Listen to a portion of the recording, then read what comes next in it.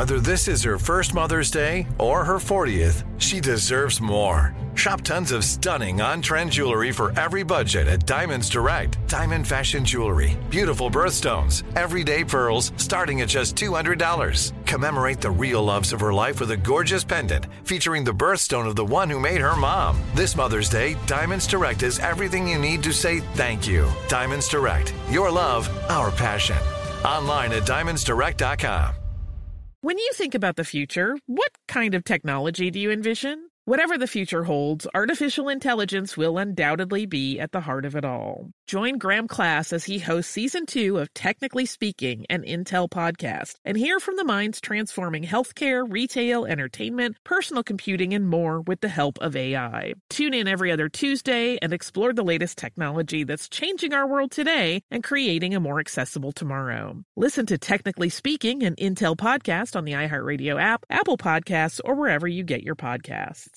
I'm Tracy from Stuff You Missed in History Class. Are you a small business owner or even someone who dreams of entrepreneurship? Then check out Season 2 of Mind the Business, small business success stories from iHeart Podcasts and Intuit QuickBooks. Join hosts Austin Hankwitz and Janice Torres as they interview entrepreneurs sharing insights around starting and nurturing a small business. You won't want to miss these inspiring stories of entrepreneurship and discovering ways to business differently so you can too.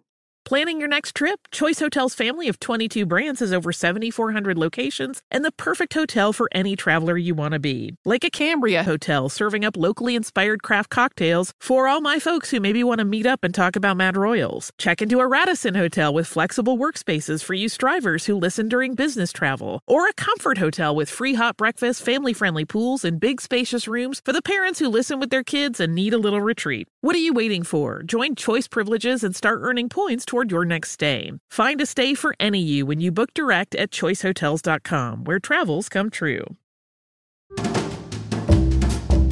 Happy Saturday. Today is the birthday of Frederick Tudor, who was born on this day in 1783. So we thought we would bring our episode on him back as today's Saturday classic. Tudor managed to convince the world that ice was a basic necessity, and that transformed frozen New England pond water into something that he could sell all over the world. Back when this episode came out, we heard from several listeners that they wished they'd known ahead of time that this ice was not exactly clean, which is going to come up toward the end of the episode. So now you know. Also, at some point in this episode, we say 1926 when we mean 1826. We're hoping the meaning is clear from context. Numbers are the things we most often flub. Yeah, somehow just turning any numbers into a 19 happens astonishingly often in the studio. This episode came out August 16th, not 1917, but 2017. So enjoy. Welcome to Stuff You Missed in History Class, a production of iHeartRadio.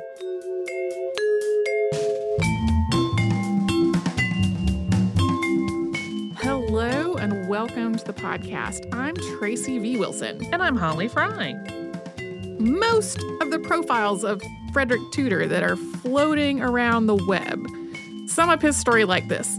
In the early 19th century, he noticed that one thing Massachusetts had a lot of in the wintertime was ice. And so he hatched a clever plan that in cold weather, he would harvest that ice for really cheap, and then he would sell it all around the world when it was hot, single-handedly turning ice into a commodity and becoming vastly wealthy in the process. As so often happens with our show, it is way more complicated than that, beginning with the fact that it was not even his idea in the first place. Like, I saw articles in a lot of, generalist publications, mainstream stuff, but all repeating the idea that this was his idea, but it wasn't. He also didn't do it alone. He had a lot of help from things like tax incentives and economic systems that ultimately skewed things in his financial favor. So we are going to look at that more complicated story than is often in the one-page write-up today. Yeah, he really does. I mean, I had not read a lot about him, but he really does usually get lauded as like this really insightful idea man who took this one concept and ran with it. And wasn't he an entrepreneur? And it's like, uh-oh. Yeah. Apart from that, we're going to talk about some other issues. Yeah. So Frederick Tudor was from a prominent Boston family. His father, William, had gone to Harvard, had studied law under John Adams, and had been in George Washington's Continental Army during the Revolutionary War, including serving as its judge advocate. And after marrying Frederick's mother, Delia Jarvis, in 1778, he left the Army to set up a law office, and he would also go on to serve in the Massachusetts legislature and as Secretary of the Commonwealth. William and Delia had 6 surviving children between 1779 and 1791, and Frederick was born on September 4th, 1783. Their family was comfortable, but it wasn't really until 1796, when William's father died, that they became truly wealthy. William inherited an estate that was worth about $40,000, which was a lot of money at the time. I didn't try to translate them into today's dollars because that is always... It's tricky, and there's never really a one-to-one way to do it. There's really not. It's really like throwing just a dartboard at some dollar signs and landing on something. It was a lot of money, though. And at that point, he retired from law and became a gentleman of leisure. Oh, that's the dream. I mean, gentleman of leisure while also being in the state legislature and stuff, but he didn't work as a full-time job anymore. Yeah. And the Tudors were also an active part of Boston society. And Delia was so charming and charismatic that she was something of a local celebrity. Although the word would not be coined until 1860, the Tudor family was part of the Boston upper class known as the Boston Brahmins, which is co-opting the word from the highest rank of the caste system in India. Yeah, to be clear, that word existed in India far longer than 1860, but it was in 1860 that people started applying it to influential rich people in Boston. For the most part, Frederick's siblings started off following the paths that would have been expected of the children of such a family. His brothers, William Jr., John, and Henry, all went to Harvard, and his sisters, Emma and Delia, married a wealthy landowner and a prominent Navy officer, respectively. Although Delia didn't marry until the age of 26, and that marriage was rocky and ultimately ended in a messy divorce, which could have been its own podcast. There's a lot of drama and possibly espionage. Nice. Frederick, though, was having none of his family's expectations. At 13, while his parents were on a European tour that they could finally afford to take, he left school and he apprenticed himself at a store. His brother William, who graduated from Harvard that same year, thought this was an absolute disgrace. Frederick, on the other hand, thought Harvard was for layabouts, something he would confirm for himself a few years later when he visited another brother there and found his roommate, Washington Allston's art stuff all over the room. Just as a side note, Washington Allston was an influential romantic landscape painter. Yeah. He's studied at the Royal Academy of Art, and Allston, Massachusetts, which is a neighborhood, is named after him. I would not really call him a layabout. Yeah, but from Frederick Tudor's perspective, lazy. Yeah. So Frederick's whole argument in leaving school was that this apprenticeship was going to afford him a much better education, but he didn't stick with it for very long. And with his parents still out of the country, he went to the family's country estate of Rockwood, which is northeast of Boston.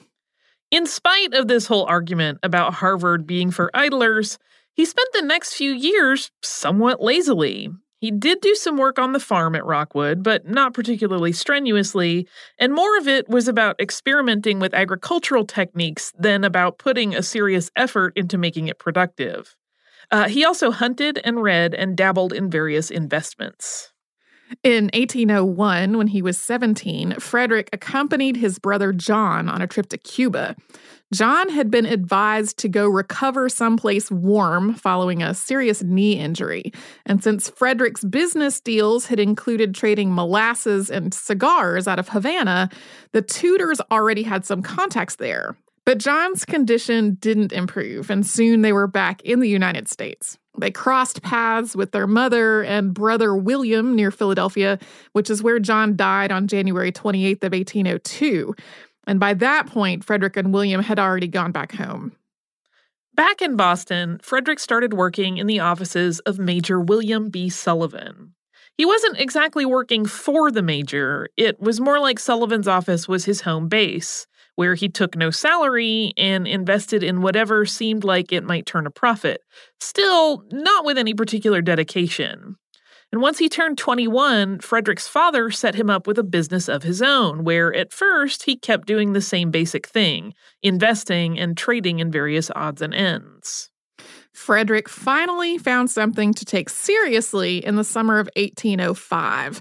Not long after his sister Emma's wedding to Robert Hallowell Gardner, the family was at a party at Rockwood enjoying drinks that were chilled with ice that had been cut from their pond the previous winter and then stored in the ice house for the summer. Frederick's brother William casually remarked that people in the West Indies would probably love such a luxury. This was not a serious statement at all. The very idea was absurd. Cutting ice in the winter and storing it in an ice house for the summer was common for New England families of means, and societies with access to ice have been storing it for later use since antiquity. But loading ice onto a ship and sending it thousands of miles away and to the tropics was a ludicrous idea. Not only did it seem like the ice would just melt on the way, but pirates, privateers, and the navies of multiple nations that were variously at war with each other all had ships in the waters in the Caribbean. The islands themselves were also seeing their share of unrest. Slave uprisings were an ongoing occurrence, and recent years had seen the Second Maroon War in Jamaica, as well as the Haitian Revolution. But Frederick Tudor latched onto his brother's offhand, not serious comment as his next big venture, along with claiming that it was his own idea. Later on, his insistence that he and not William had thought up the whole thing would lead to a severe falling out with Robert Gardner, who basically told the truth when somebody asked him about it.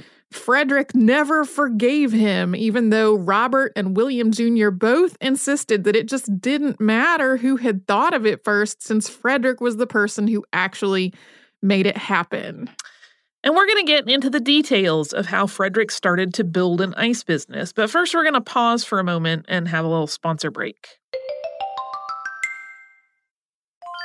I'm Tracy V. Wilson from Stuff You Missed in History class. Did you know small businesses make up 99.9% of all businesses in the United States? The world is powered by entrepreneurs, and if you're a small business owner or even someone dreaming of starting your own business, then you'll want to check out Season 2 of Mind the Business, Small Business Success Stories from Ruby Studio, from iHeartMedia, and Intuit QuickBooks. And every episode, hosts Austin Hankwitz and Janice Torres talk to entrepreneurs about how they've grown from the lessons of launching and nurturing a small business and how they have found success being their own boss. From the excitement of first starting out to finding the right tools and resources to process invoices and payments like QuickBooks Money, you won't want to miss these inspiring stories of entrepreneurship and discovering ways to business differently so you can too. And if you're a small business owner or even someone dreaming of starting your own business, then you'll want to check out Season 2 of Mind the Business, Small Business Success Stories from Ruby Studio, from iHeartMedia, and Intuit QuickBooks.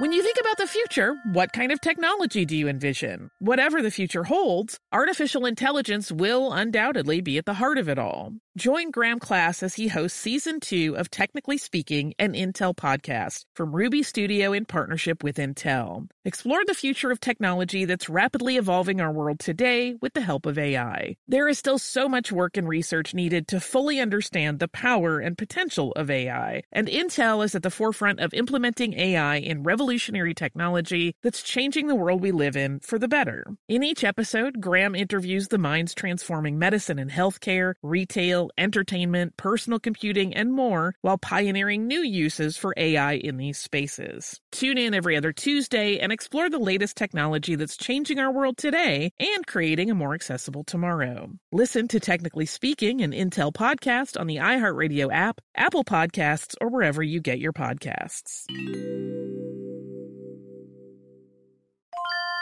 If you use paper, you're a human. But if you choose paper, you're a papertarian, someone who lives a paper-based lifestyle because it has a positive impact on the planet. And also because it's the easiest choice you'll make all day, seriously. It's as easy as reaching for boxed instead of bottled water. It's as easy as opting for beauty products that come in paper packaging. It's as easy as grabbing eggs in a cardboard container. And that's all in one trip to the grocery store, which, if everyone's being honest, you were planning to go to anyway. But paper isn't just an easy choice. Papertarians know that it's the smart choice, too. Because paper comes from trees, a renewable and sustainably managed resource, and paper products are designed to be recycled. In fact, when you choose products that come in paper-based packaging, those fibers can go on to be recycled up to 7 times. So why wouldn't you go papertarian? Learn more at howlifeunfolds.com/papertarian.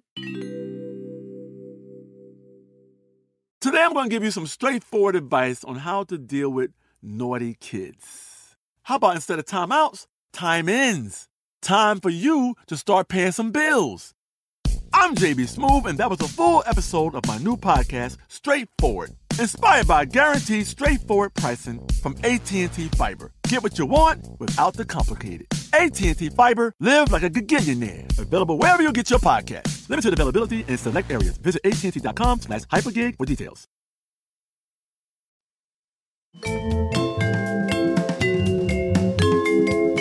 On August 1st, 1805, Frederick Tudor began documenting his ideas for exporting ice in a newly purchased journal that he would later dub the Ice House Diary, even though he refused to acknowledge that the idea had first been his brother William's. He pulled William into the scheme along with their cousin, James Savage.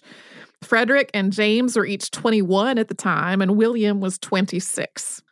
Frederick sent William and James to the Caribbean to set up business relationships, oversee the building of ice houses, and generally just handle the Caribbean end of the business.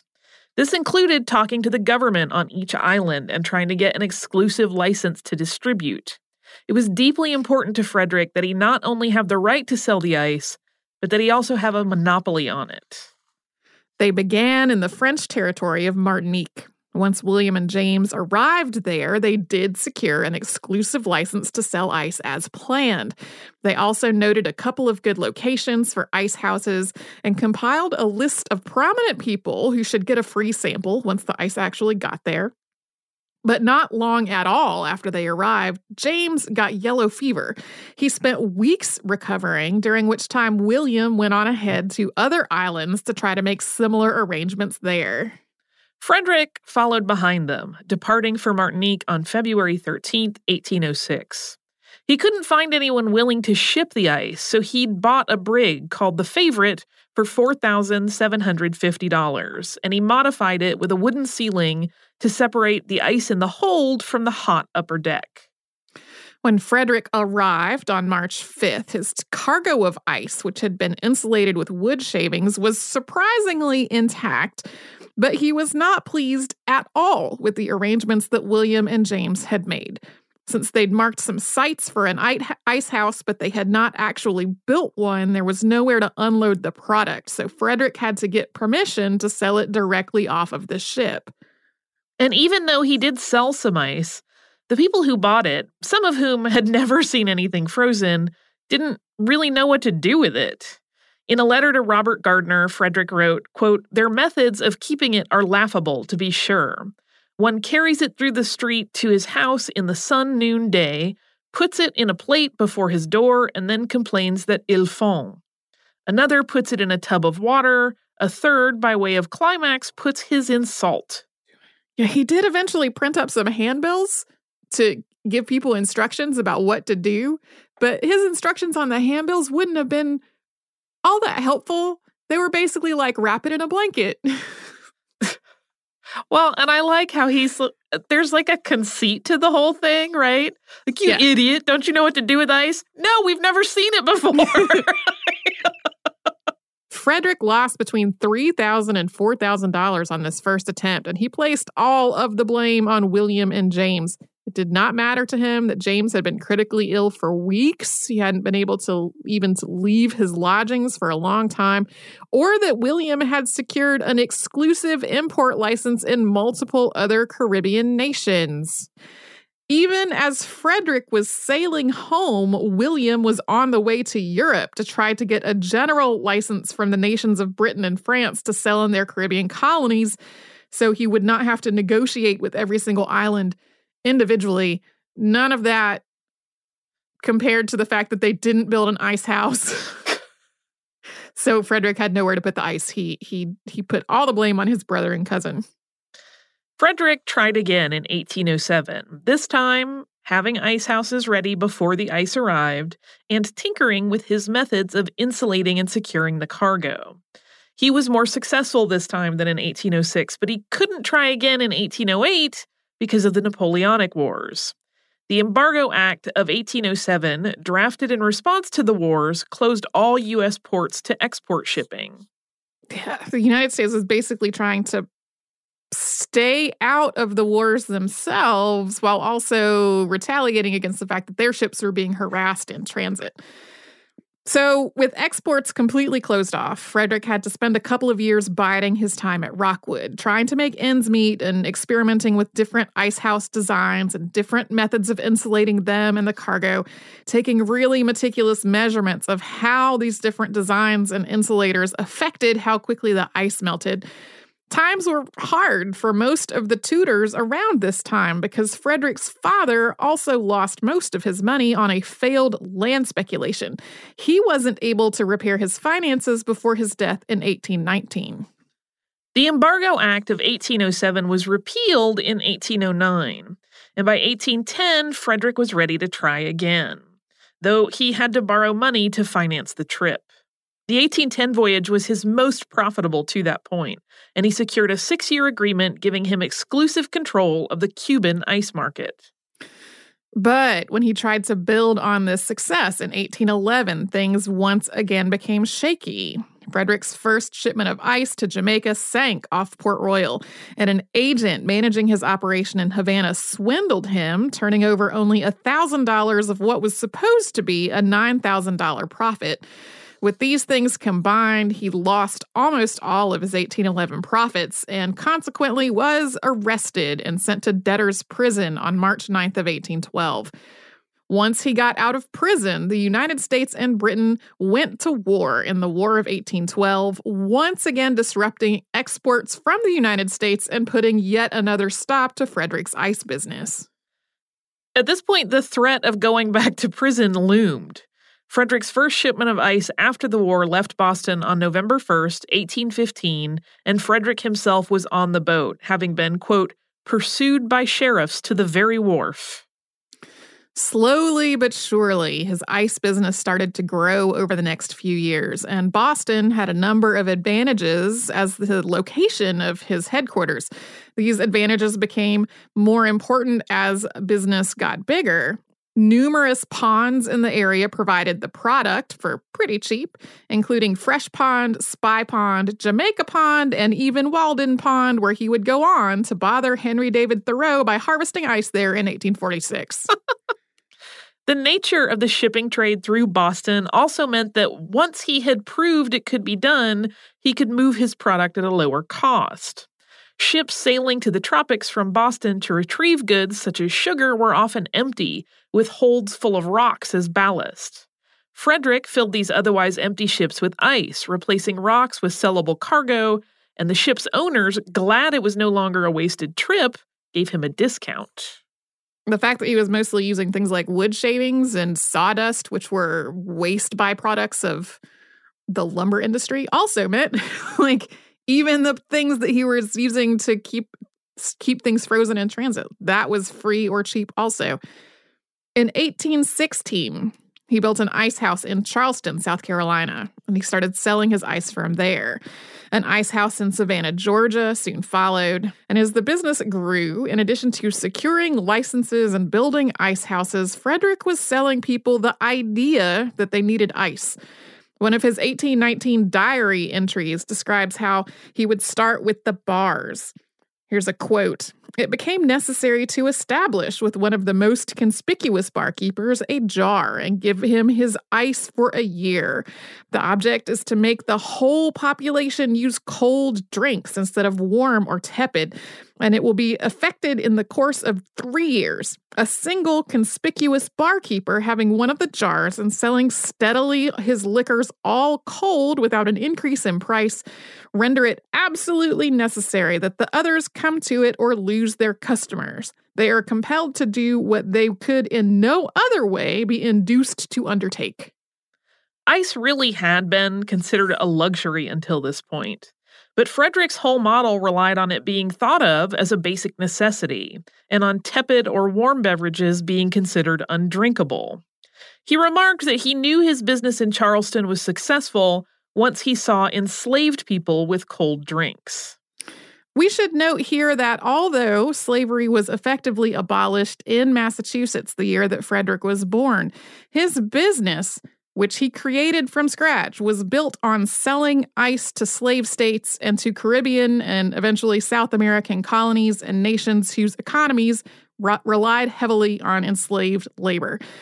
For example, the Emancipation Proclamation was issued the year before he died, and Britain and France both abolished slavery in their colonies during his lifetime, but this was long after he started trading with some of those colonies. Slavery wasn't abolished in Cuba or Brazil until long after his death. And Tracy did the research on this one, and she didn't find evidence that he had directly enslaved anyone, although there is a troubling account of an agent from India bringing him a, quote, servant as a gift. But it's incredibly likely that at least some of the people unloading ice at Southern and Caribbean ports and working for the year-round agents and ice house keepers living there were enslaved. And a lot of Frederick's customers would have been buying his ice with profits that came from slave labor. It's a good example of how industries in the United States were complicit in slavery, even when founded and run from states where slavery had long been abolished. Some of the things he was investing in before he started this ice business similarly were being produced using enslaved labor. Like his molasses trades. Right. Like molasses was made from sugar that was farmed on plantations that used enslaved labor. I found it frustrating that zero of the accounts that I looked at about both Frederick Tudor and the ice trade in general really got into the fact that he created an industry selling stuff to enslavers. Like, that is where the money was coming from. So, to get back to his basic story, although he was selling lots of ice, in the 18-teens, he was not breaking even because he still had so many debts to pay. And we will talk about how he finally started to break even briefly after another quick sponsor break. I'm Tracy V. Wilson from Stuff You Missed in History Class. Did you know small businesses make up 99.9% of all businesses in the United States? The world is powered by entrepreneurs, and if you're a small business owner or even someone dreaming of starting your own business, then you'll want to check out Season 2 of Mind the Business, small business success stories from Ruby Studio, from iHeartMedia, and Intuit QuickBooks. And every episode, hosts Austin Hankwitz and Janice Torres talk to entrepreneurs about how they've grown from the lessons of launching and nurturing a small business and how they have found success being their own boss. From the excitement of first starting out to finding the right tools and resources to process invoices and payments like QuickBooks Money, you won't want to miss these inspiring stories of entrepreneurship and discovering ways to business differently so you can too. And if you're a small business owner or even someone dreaming of starting your own business, then you'll want to check out Season 2 of Mind the Business, small business success stories from Ruby Studio, from iHeartMedia, and Intuit QuickBooks. When you think about the future, what kind of technology do you envision? Whatever the future holds, artificial intelligence will undoubtedly be at the heart of it all. Join Graham Class as he hosts Season 2 of Technically Speaking, an Intel podcast from Ruby Studio in partnership with Intel. Explore the future of technology that's rapidly evolving our world today with the help of AI. There is still so much work and research needed to fully understand the power and potential of AI, and Intel is at the forefront of implementing AI in revolutionary technology that's changing the world we live in for the better. In each episode, Graham interviews the minds transforming medicine and healthcare, retail, entertainment, personal computing, and more, while pioneering new uses for AI in these spaces. Tune in every other Tuesday and explore the latest technology that's changing our world today and creating a more accessible tomorrow. Listen to Technically Speaking, an Intel podcast on the iHeartRadio app, Apple Podcasts, or wherever you get your podcasts. If you use paper, you're a human. But if you choose paper, you're a papertarian, someone who lives a paper-based lifestyle because it has a positive impact on the planet. And also because it's the easiest choice you'll make all day. Seriously. It's as easy as reaching for boxed instead of bottled water. It's as easy as opting for beauty products that come in paper packaging. It's as easy as grabbing eggs in a cardboard container. And that's all in one trip to the grocery store, which, if everyone's being honest, you were planning to go to anyway. But paper isn't just an easy choice. Papertarians know that it's the smart choice, too. Because paper comes from trees, a renewable and sustainably managed resource, and paper products are designed to be recycled. In fact, when you choose products that come in paper-based packaging, those fibers can go on to be recycled up to 7 times. So why wouldn't you go papertarian? Learn more at howlifeunfolds.com/papertarian. Today I'm going to give you some straightforward advice on how to deal with naughty kids. How about instead of timeouts, time-ins? Time for you to start paying some bills. I'm JB Smoove, and that was a full episode of my new podcast, Straightforward, inspired by guaranteed straightforward pricing from AT&T Fiber. Get what you want without the complicated. AT&T Fiber, live like a gigillionaire. Available wherever you get your podcast. Limited availability in select areas. Visit AT&T.com/hypergig for details.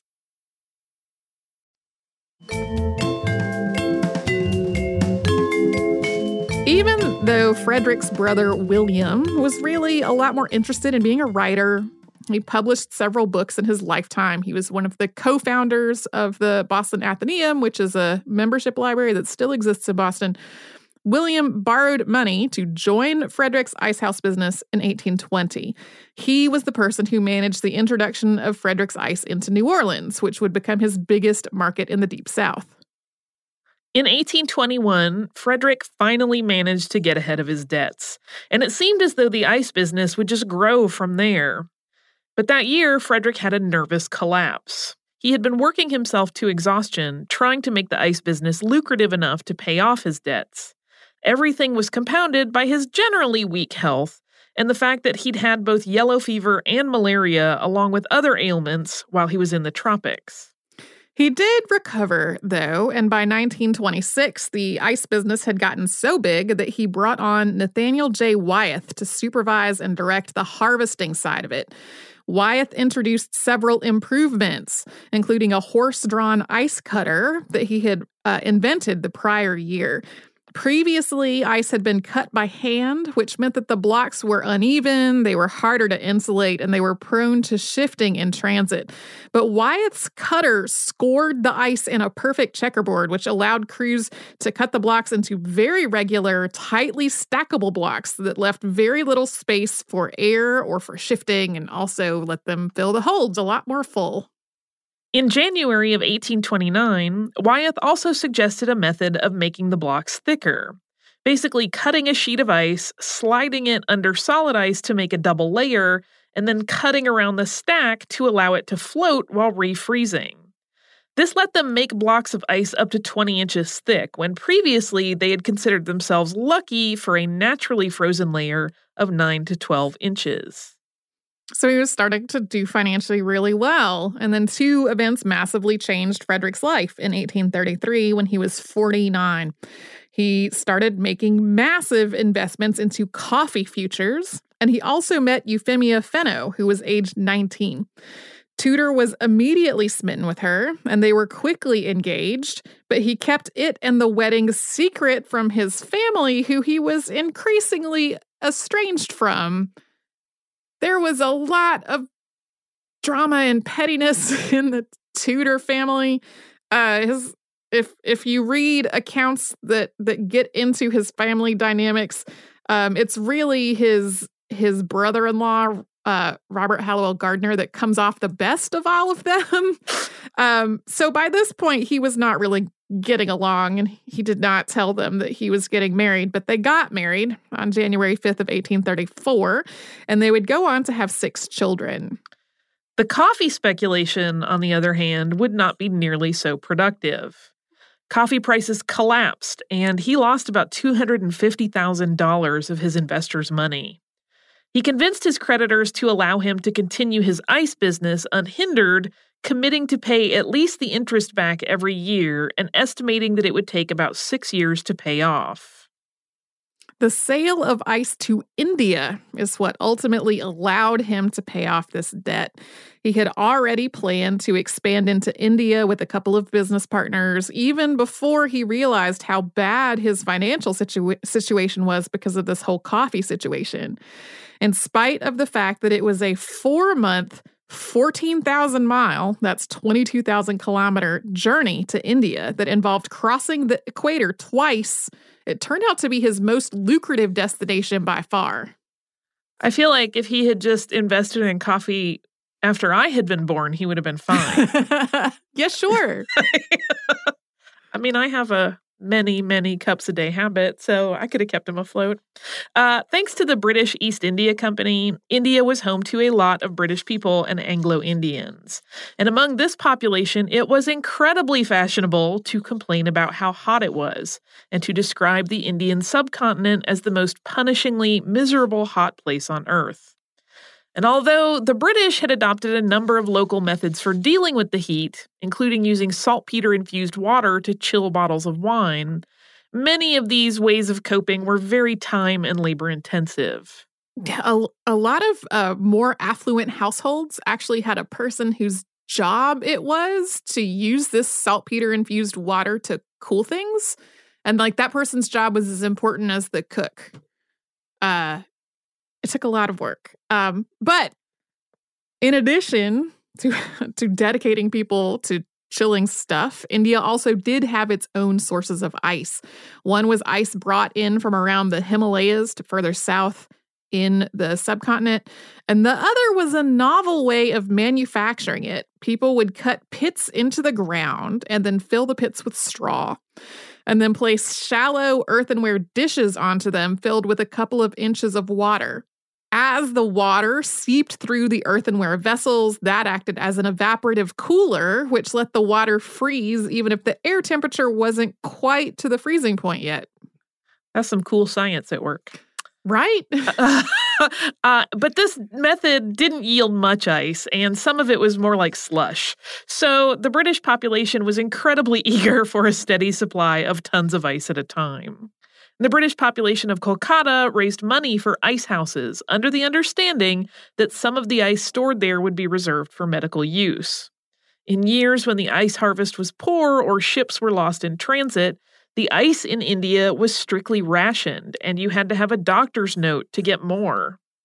This isn't actually the first doctor's note that is an important role in the story. When William was trying to negotiate a license with the British government to sell in the British colonies, they thought that this idea was so far-fetched that it must just be a front for smuggling. So he had to get a note from a doctor explaining how ice could be beneficial in Caribbean colonies. So, Tudor's first ice delivery to India arrived in Kolkata on September 6, 1833, and intense British demand for it made it an immediate success. It was not just the demand for ice that made the Anglo-British market so lucrative. The British East India Company's terms were very favorable for Frederick Tudor. He got a lot of exemptions and incentives that made India more profitable than any other market. And so soon he was expanding into other Indian cities as well. In 1834, Frederick also began shipping ice to Rio, and this was, coincidentally, where his brother William had died. William had left the business after being appointed to U.S. consul in Peru in 1824, and he was appointed charge d'affaires for Brazil in 1827. He died there of an infection on March 9th, 1830.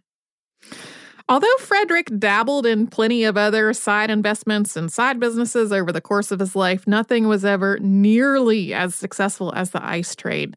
And he was doing so much business through exports that he was nearly unaffected by the Panic of 1837 or by the start of the Civil War, completely stopping his shipping to southern ports. And that, as a side note, led to some of the development of artificial refrigeration technologies, as the South had come to rely on these ice exports that they could no longer get because they were at war with the North. And they needed their iced tea. We love it in the South. Tudor paid off the last of his coffee debts in 1849. He was 65 at the time. It had actually taken him 14 years to do it, during which time he paid about $14,000 worth of interest. He continued to be heavily involved in the ice trade until very late in his life, and eventually a lot of the New England ice harvesting moved north into Maine. The harvesting season was longer, and the ice could be harvested directly from the Kennebec River and then loaded directly onto a ship rather than having to transport it from all these ponds over land to the harbor in Boston. Also, the ice in Massachusetts toward the end of his life was becoming a lot dirtier as the land around the ponds was more developed and as the horses used to draw the ice plows left their waste behind. By 1856, ice companies in New England were sending 150,000 tons of ice to 43 nations, and similar businesses had sprung up in other cold weather parts of the country as well. Although Frederick had continually sought monopolies and did occasionally manage to secure them, they didn't generally last for long. Competition with other ice exporters increased over the course of his life, especially when Italian traders, who were much closer to India than Boston was, began transporting alpine ice. And as New York began to overtake Boston in terms of overall shipping, much of the ice trade had moved there. Frederick Tudor died on February 6, 1864, at the age of 80, and he was by then vastly wealthy, both from the actual profits of the ice trade, but also, really importantly, from the land value of all this property that he had bought decades before to build ice houses on. His widow ran the business after his death, changing her name to Fenmo Tudor in 1867, possibly. Don't actually know her motivations for sure, but the speculation is so that correspondents in the ice trade would assume that she was a man. She also, in the continuing pile of things that make us wonder whether Frederick was that much fun to be around, she went through and annotated all of his journals from the early years of their marriage, often saying things happen in a very different way than were written down in the journals, and alleging that he had been sharing, quote, the marriage privileges with a woman he had lived on and off with since 1824. I don't know who that woman was. Or / may have been, since this is an allegation. Right. We have nothing but Fenmo Tudor's word at that point. And during the window of time when Tudor was the ice king, though, the ice trade was changing the world. The first home refrigerators were powered by huge blocks of ice, hence the name icebox. They didn't just help people save money by keeping their food longer without spoiling, though. They also improved public health. Without the ability to keep food cold, pathogens multiplied in warmer weather, leading to acute diarrhea known as summer complaint, which could be fatal. Aside from that, just as examples, hospitals use ice to cool patients who had high fevers.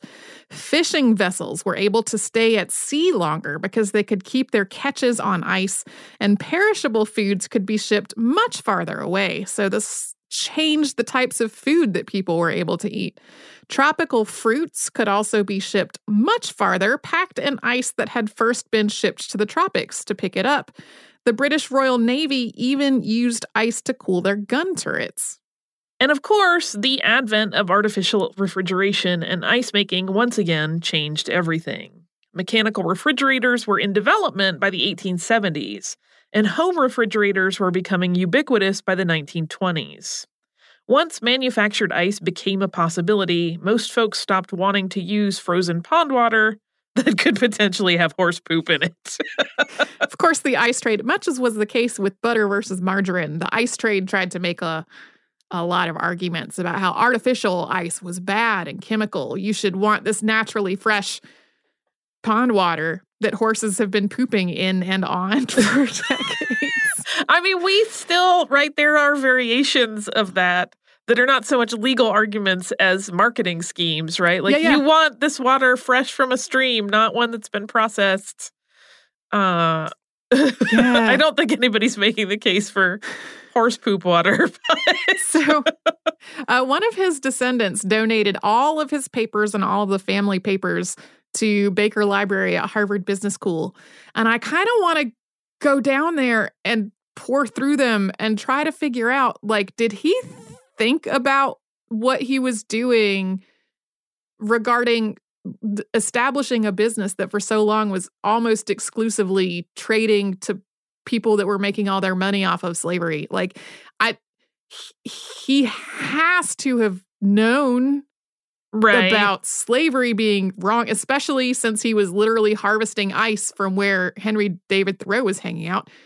Thoreau was a staunch abolitionist. Yeah. But I couldn't find anybody that had looked into that at all. Most of the sources are really candid about the fact that he was selling to, you know, British colonial India, which has its own set of issues and human rights concerns and all of that. But I didn't find anyone really looking into the part where he created a trade that was so reliant on slavery for so long. I would be willing to wager, and this is a bet that can probably never be proven out unless we somehow manage to reanimate long deceased people. I would bet he didn't even really think about it. That is my sad suspicion. I suspect he was like, I just want to sell my ice. I don't care who to. I'm not going back to prison, man. I do know that there is a letter that's in some way related to slavery and to the movement for abolition that's listed in the finding guide of the Tudor family papers at Harvard. But I don't know what that letter is about. Right. I feel like we have gotten comments before on social media about how like the money related to slavery was all Southern money, and that's so false. And to me, this is a really good example of how a Northern industry could really be heavily connected to slavery, even if it wasn't using enslaved labor or directly enslaving anyone. A lot of the as I was like, I don't know, I should not have been astonished, but I was. And as I was looking around trying to figure out if there was anything that anybody had really put together about this, and I kept finding articles where the only reference to slavery at all was the caption of a photo of some ice being unloaded by enslaved people in a Caribbean port. And I was like, well, this is my unsatisfactory experience of the week in an episode I chose because I thought it was going to be more fun than talking about eugenics. Nothing's ever fun in history. That's what we learned over and over.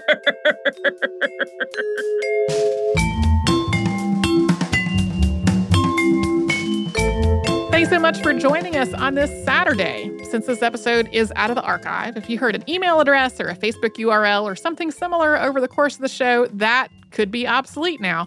Our current email address is historypodcast@iheartradio.com. Our old How Stuff Works email address no longer works. And you can find us all over social media at Missed in History. And you can subscribe to our show on Apple Podcasts, Google Podcasts, the iHeartRadio app, and wherever else you listen to podcasts. Stuff You Missed in History Class is a production of iHeartRadio. For more podcasts from iHeartRadio, visit the iHeartRadio app, Apple Podcasts, or wherever you listen to your favorite shows. Hey girlfriends, it's me, Carol Fisher, back with another season of the global #1 podcast, The Girlfriends. Last time, we investigated the murder of Gail Katz. This time, we're uncovering the identity of the woman who was buried in Gail's grave for a decade before she disappeared. Join me and the rest of the club as we tell her story. Listen to Season 2 of The Girlfriends, Our Lost Sister on the iHeartRadio app, Apple Podcasts, or wherever you get your podcasts. As the #1 audio company, iHeartMedia gives you access to all. Every audience, live conversations, trusted influencers, and the insights and data you need to grow. iHeartMedia is your access company. Go to iHeartResults.com for more. I am the ferryman. In the shadows of the afterlife, the Ferryman of Souls guides America's most influential spirits to their eternal rest. Where are you taking me? Are you death? This road is not on any map. How much for a ticket? All I ask for in payment is a tale. I don't know who got to Kennedy first. And the devastation those first bombs caused. I've never been to hell, but I know intimately the hymns of the damned. Binge this season of The Passage now. Listen on the iHeartRadio app, Apple Podcasts, or wherever you listen to podcasts.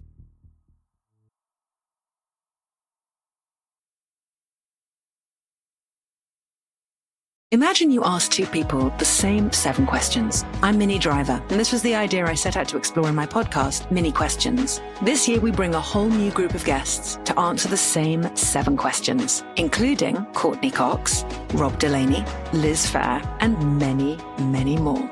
Join me on Season 3 of Minnie Questions on the iHeartRadio app, Apple Podcasts, or wherever you get your favorite podcasts. 7 questions, limitless answers.